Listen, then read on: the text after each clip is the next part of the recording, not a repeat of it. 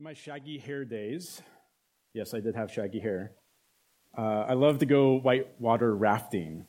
There's just an exciting, fun atmosphere about battling the rapids with a group of people that you enjoy. And so one time I went with my cousins and some other friends and rafting trip down the Upper Clackamas. And we had two experienced river guides with us, one of them being my cousin. And so he was the one that was going to head up the trip. And so it was also early spring. So if you don't know, that time of year is really cold water. So we all wore dry suits just to try and combat the cold. So I was sitting basically at the rear of the raft on the left side, right next to the guide and my cousin. And so we start going down, having fun and doing our rapid, just going down and just giving us commands to get down the river. And then he warns us of this particular rapid that we're coming up to. It has potential danger because it's a whirlpool or eddy, which in essence, if you get trapped in it, you'll get sucked down to the bottom of the river and be pinned. So you don't want to fall in. And so he warns us as we're approaching this. It's considered a class 4 rapid. But if you stay river right, you'll skate right by it and not even touch it. Well, another detail. If you do fall in, there is a rope ladder that you have seconds to grab to try and pull yourself out. So if you miss it, you're going to visit the bottom of the river.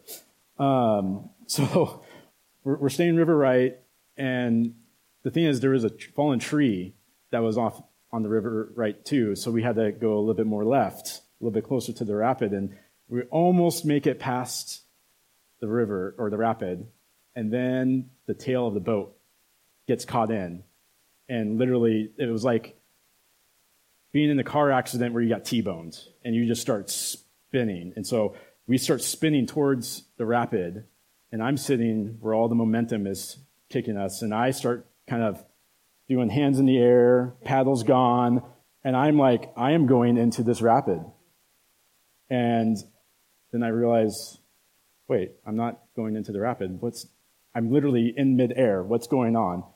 Well, and then I look back, like I literally had the memories of looking back, and I see my cousin reacted so quick that he was able to grab my leg and just pin me into the boat. And I'm like just hanging out there, dangling, and everyone's trying to like paddle out of the rapid.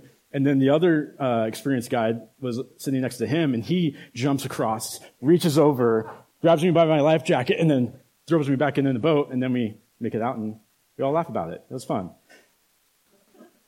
So these guys literally saved my life. Literally. They interceded on my behalf. There's nothing I could do to get out of this. Nothing at all. And so, because of this, it relates to what we're going to talk about today, intercession. We see this in Deuteronomy. We see that the Israelites are in need of an intercessor. And it's going to help us see our need for an intercessor. You might ask, what do I need intercession from? I mean, it's a good question.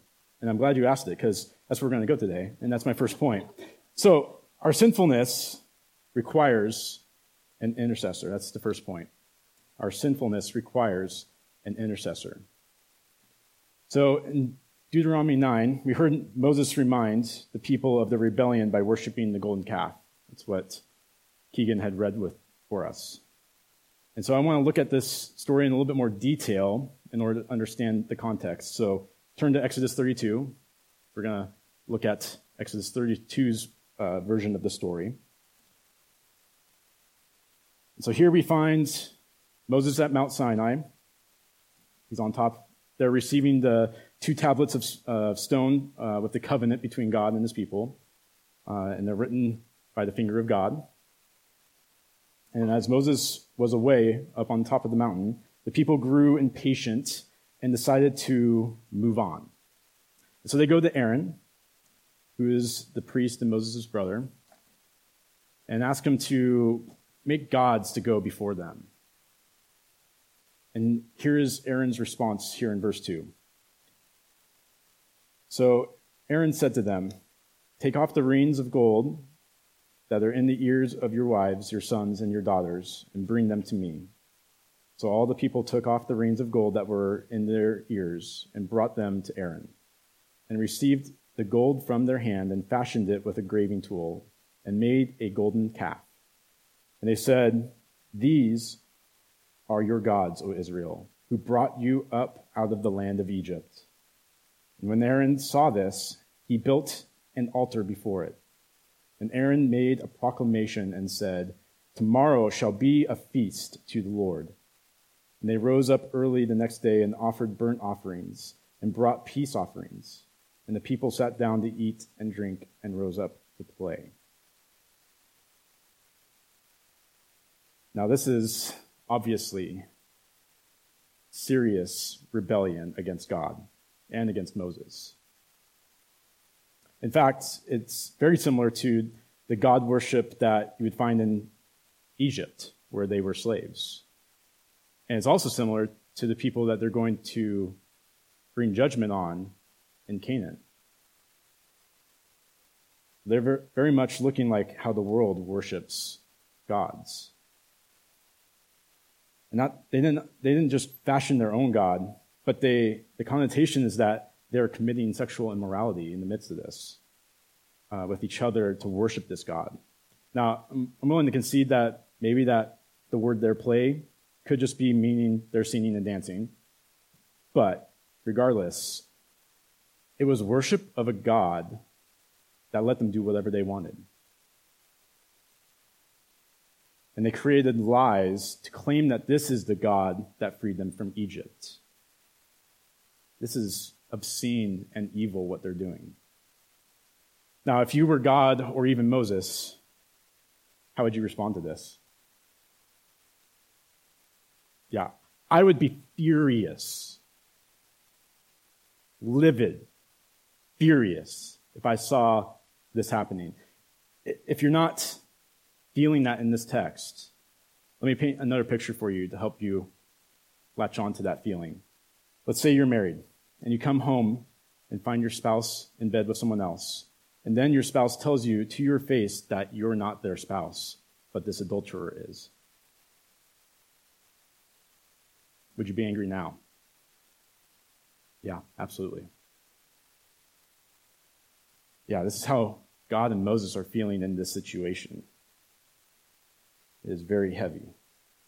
So let's look at Moses' reaction first. We're going to jump down to verse 15 there in Exodus 32. Then Moses turned and went down from the mountain with the 2 tablets of the testimony in his hand. Tablets that were written on both sides. On the front and on the back they were written. The tablets were the work of God, and the writing was the writing of God, engraved on the tablets. When Joshua heard the noise of the people as they shouted, he said to Moses, "There is a noise of war in the camp." But he said, "It is not the sound of shouting for victory, or the sound of the cry of defeat, but the sound of singing that I hear." And as soon as he came near the camp and saw the calf and the dancing, Moses' anger burned hot, and he threw the tablets out of his hands and broke them at the foot of the mountain. He took the calf that they had made and burned it with fire and ground it to powder and scattered it on the water and made the people of Israel drink it.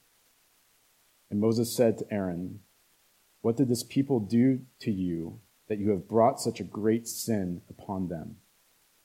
And Aaron said, "Let not the anger of my Lord burn hot. You know the people, they are set on evil. For they said to me, 'Make us gods who shall go before us.' And as for this Moses, the man who brought us up out of the land of Egypt, we do not know what has become of him." So I said to them, "Let any of you who have gold take it off." So they gave it to me, and I threw it in the fire, and out came this calf. And when Moses saw that the people had broken loose, for Aaron had let them break loose to the derision of their enemies, Then Moses stood in the gate of the camp and said, "Who's on the Lord's side? Come to me." And all the sons of Levi gathered around him, and he said to them, "Thus says the Lord God of Israel, Put your sword on your side, each of you, and go to and fro from the gate to gate throughout the camp. And each of you kill his brother and his companion and his neighbor." And the sons of Levi did according to the word of Moses. And that day about 3,000 men of the people fell. And Moses said, "Today you have been ordained for the service of the Lord, each one at the cost of his son and of his brother, so that he might bestow a blessing upon you this day." The next day Moses said to the people, "You have sinned a great sin. And now I will go up to the Lord. Perhaps I can make atonement for your sin." Everyone take a breath. Heavy. So Moses knew God was angry with the people. And he was angry too. I want to point out this quick little thing. Not every single Israelite was partaking in this idol worship. I mean, Joshua appears to have no clue what's going on. But just because Moses and Joshua weren't a part of it, they were still commanded by Yahweh to deal with it. So first, Moses breaks the 2 stone tablets of the covenant. Now, this is important to notice, not because it answers the question of who broke all 10 commandments at the same time, but it was a demonstration that the covenant was broken by the people. The covenant was broken by the people. Then Moses confronted the sin of the people. And that calf is ground up and put into the drinking water, which has interesting implications. You got the people that are drinking this water now are kind of showing that this gold god was now just excrement and worthless. If you need to look up excrement, you can do that before lunch or after lunch. So Moses stated the covenant was broken by smashing these stone tablets. He stopped the sinful worship and stated that this God, this gold calf, is not Yahweh. Moses then rebukes Aaron and gives opportunity for repentance. So all the Levites, they repent, and now this section is what's hard to swallow. But remember how old covenants worked. So if you have an agreement, and you would cut animals in half and then walk through them with each other, with the one that you cut covenant with. And if you broke that covenant, you were agreeing that you would end up like these animals that you had just cut in half. So Moses is dealing with idolatry in the camp, a broken covenant. And he had a command from Yahweh that tells him what to do with the people there. And that was back in verse 27. So remember the population of the Israelites at this time. It's probably in the millions, right? And 3,000 men were killed, which, yeah, it's pretty terrible, but I want you to think, why was it only 3,000 and not 1,000,000? What went on there? Well, the implication here is that the Levites were charged to go through the camp and determine who was going to repent back to Yahweh or who was going to choose to stay in this idolatry. So 3,000 chose idolatry over Yahweh. They chose that and died for their unrepentant sin. Now, this would have still been agonizing, as these were people that they knew. But I want to clarify that I don't see God giving us that same command to go and kill people as he did with Moses, but I would suggest that there's a truth we need to glean from this. And that's extreme measures need to be taken when dealing with idolatry or sin in our midst. Extreme measures. But it's not a joking matter. The sin must be called out, and hopefully the one in sin repents back to Christ. But those who choose to stay in idolatry or choose to stay in sin will not inherit the kingdom of God. It's something that Paul said in 1 Corinthians 6:9. We also see in Galatians 5, Paul states idolatry is a work of the flesh, and that those who belong to Christ Jesus have crucified the flesh with its passions and desires. So, I hope this section of Scripture allows us to see the heaviness of sin. How it separates us from God and from his people. See, sin is not to be brushed aside, but needs to be dealt with because it will lead to death and destruction. Now, we've been given an opportunity, just as the Israelites were given. It was by the gracious action of Moses on behalf of the Israelites, and for us, the gracious action of Christ. Now, let's look at the next thing that Moses does. He intercedes on behalf of the people. He actually already started the intercession when God told Moses what the people were doing, and that God was ready to bring destruction upon the people. And we are going to look at how Moses intercedes. And as we do so, I want us to know this point. By God's grace, he provided an intercessor. The second point, by God's grace, he provided an intercessor. So we see Moses start interceding back in Exodus 32:9. I'll read that. And the Lord said to Moses, I have seen this people, and behold, it is a stiff-necked people. Now therefore let me alone, that my wrath may burn hot against them, and I may consume them, in order that I may make a great nation of you. But Moses implored the Lord his God and said, O Lord, why does your wrath burn hot against your people, whom you have brought out of the land of Egypt with great power and with a mighty hand?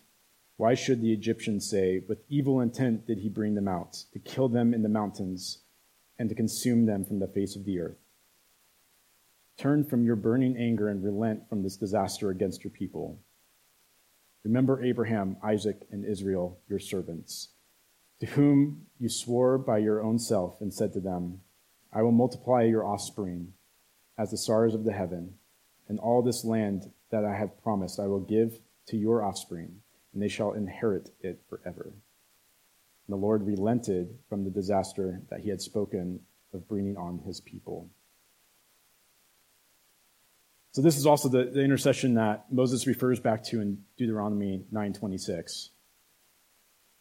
But I want us to help us understand the English translation here. So God knew the people are stiff-necked, and it's true. This isn't the first time that they have shown rebellion towards God since leaving Egypt. And it won't be the last time either. Now, God says something peculiar in this. He says to Moses, therefore let me alone. Which we could take to mean, oh, Moses, just get out of here. I don't want you around here. I'm going to just burn them to hell right now. I'm going to pour out my wrath on them. But is God really commanding Moses to leave? Or is Moses to do something else? Moses doesn't really have the power to stop God. But why would God even need to say this phrase, let me alone? So this could be a rhetorical command, in that God is saying to Moses, here's what I'm going to do if you don't intervene. If you don't talk to me about this. So whether God was allowing opportunity for Moses to intercede, or maybe God or Moses just took liberty to speak, either way, the anger of God is justified in this. I mean, sin ends in death. It is serious, as we've already discussed. And so God has said that he will destroy this people. And he also kind of gave an offer to Moses, hey, and I'll rebuild the nation through you in order to keep his promise to Abraham. But Moses didn't take that offer. He could have given in to this offer, and you can even say that this was a test on Moses' character, but I don't know if we can say it's for sure a test, as God is serious in the statement to pour out wrath on the people.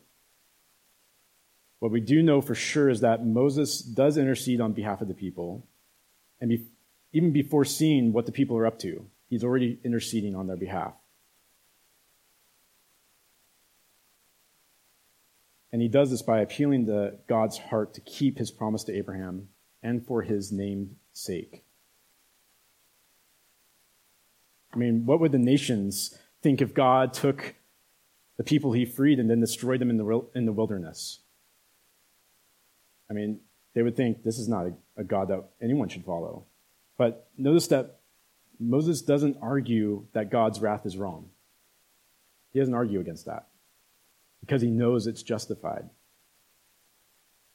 So Moses has seen how the people have been rebellious before this event, and he's also been upset with the people. Yet Moses still intercedes despite what the people deserved. And with this intercessory plea from Moses, God decides to relent his justified wrath. Now, what's interesting about this is that Yahweh not only listened to the intercession of Moses, but he actually provided Moses to be an intercessor of the people. I mean, we can get hung up on the idea that God relented, but miss the truth that God actually put Moses in this place to even intercede. To God in his wisdom knew the people would sin against him. He knew that they would need an intercessor to keep relationship between the people and God. And he has been growing and guiding Moses to become an intercessor for the people. And let's look back at Exodus chapter 3, 9 through 10. And now, behold, the cry of the people of Israel has come to me. And I have also seen the oppression with which the Egyptians oppress them. Come, I will send you to Pharaoh, that you may bring my people, the children of Israel, out of Egypt. This is back when Moses is called at the burning bush by Yahweh. And Yahweh commands Moses to lead the Israelites out of Egypt, out of their slavery. See, God already started the intercession for his people. He started it through Moses, back there at the burning bush.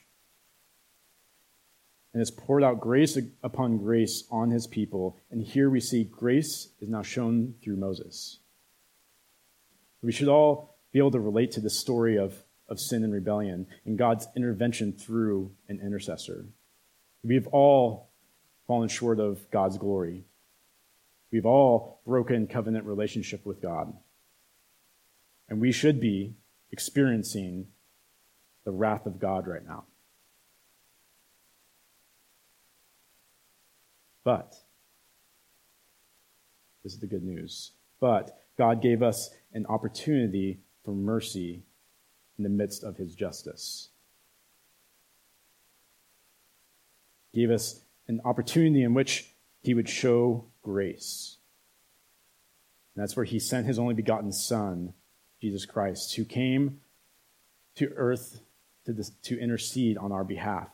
He died, resurrected, and ascended.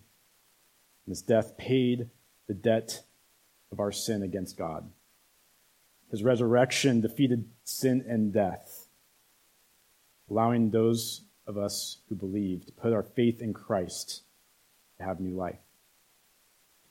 When Christ ascended, he goes before the Father and continues to pray for us, to intercede on our behalf. And he sent his Holy Spirit to come and guide us in a sanctified life. So that now we are walking from that gift of salvation, walking back into covenant relationship with our holy God, who has shown us much grace. So we've looked at the prayer of Moses here in Exodus 32:11. Now let's look at a prayer from Jesus. Turn to John 17.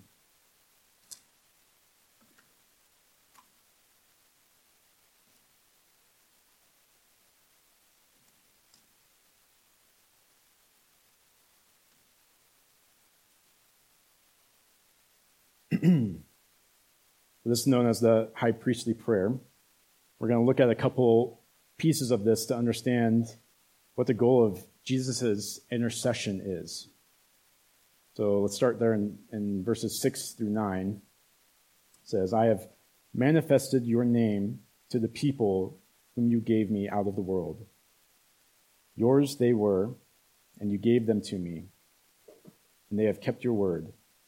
Now they know that everything you have given me is from you, for I have given them the words that you gave me, and they have received them and have come to know in truth that I came from you, and they have believed that you sent me. I am praying for them. I am not praying for the world, but for those whom you have given me, for they are yours. So notice here, Jesus is giving glory to the Father, who gave these people to his Son. And we as people have been given salvation, and we're taken from out of the world and brought into the hands of our Savior Christ. And it's for us that Christ is praying. Now, let's jump down to verse 17. Jesus then says, sanctify them in truth. Your word is truth.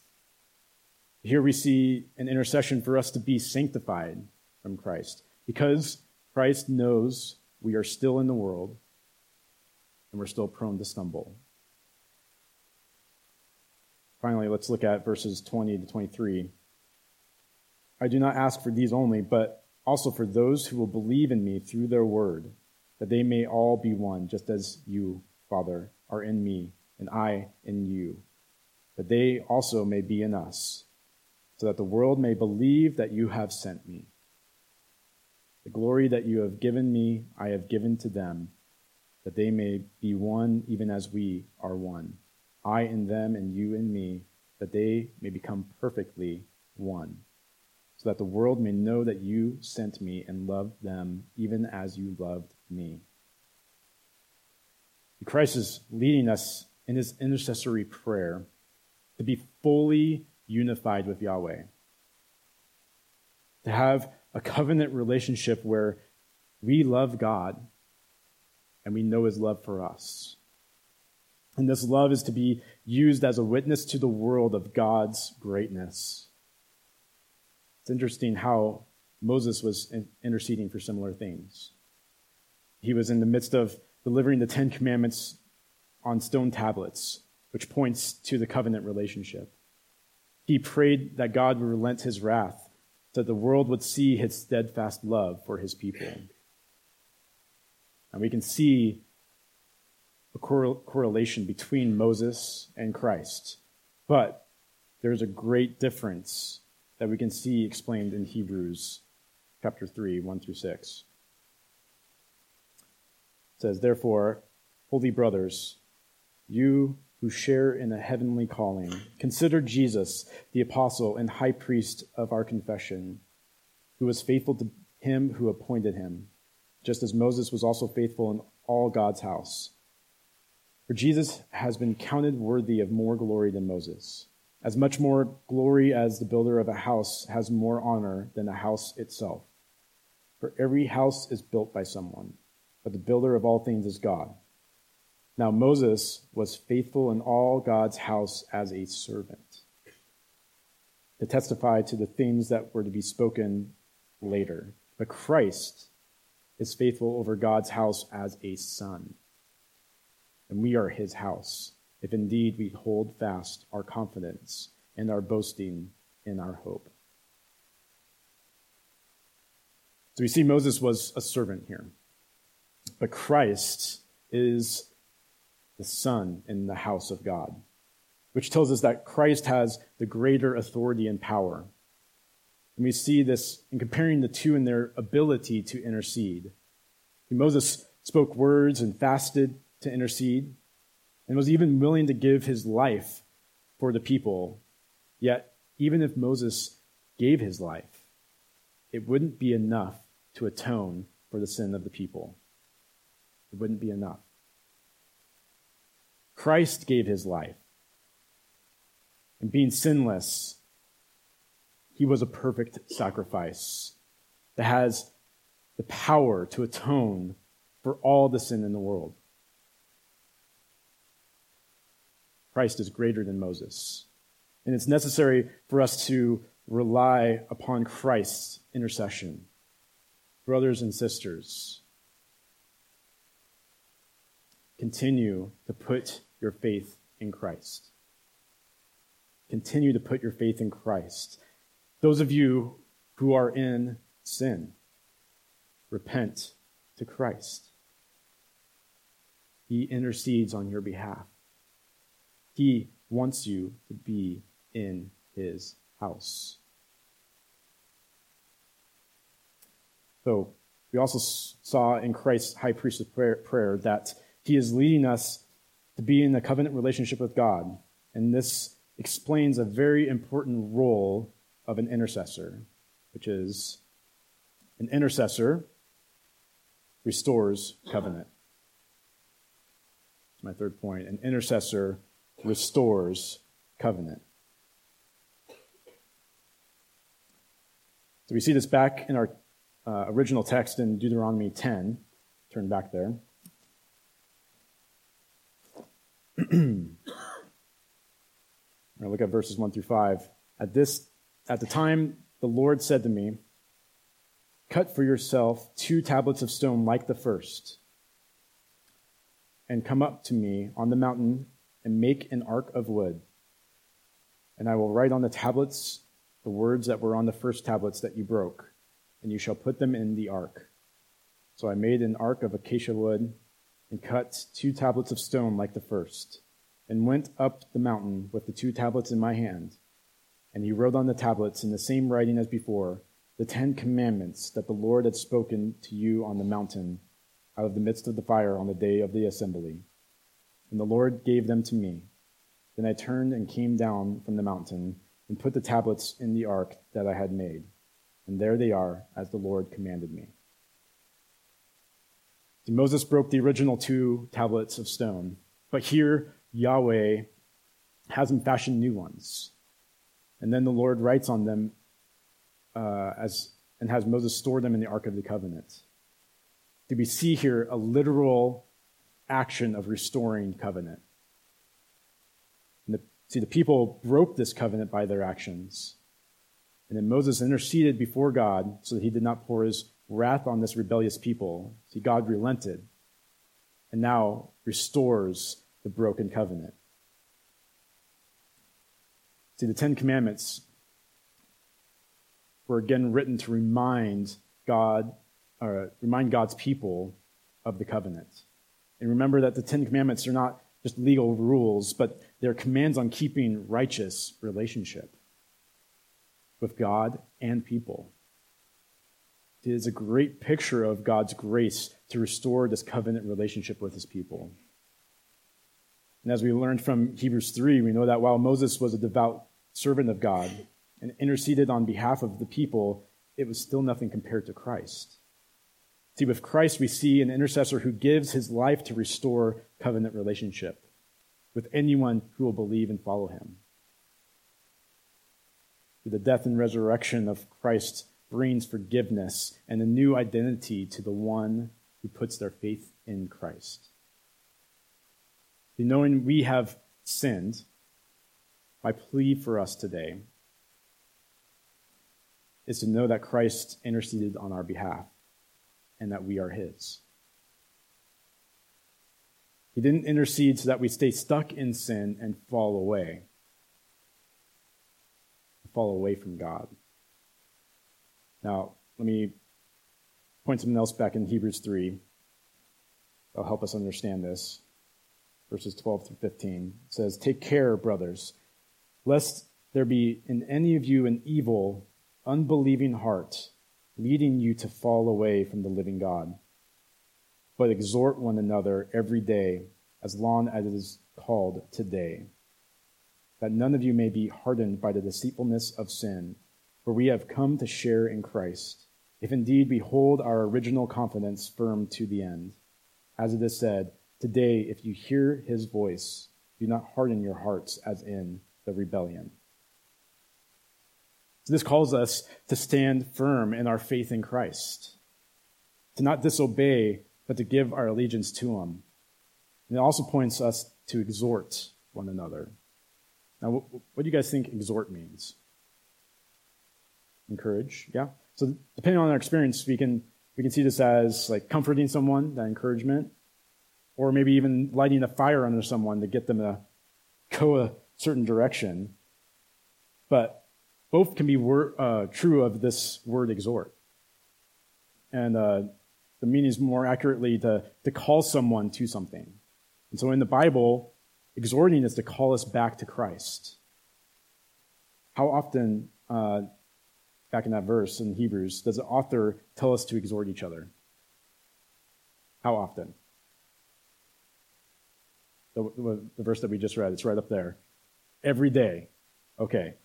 Every day, because Christ loves us and has commanded us to love each other.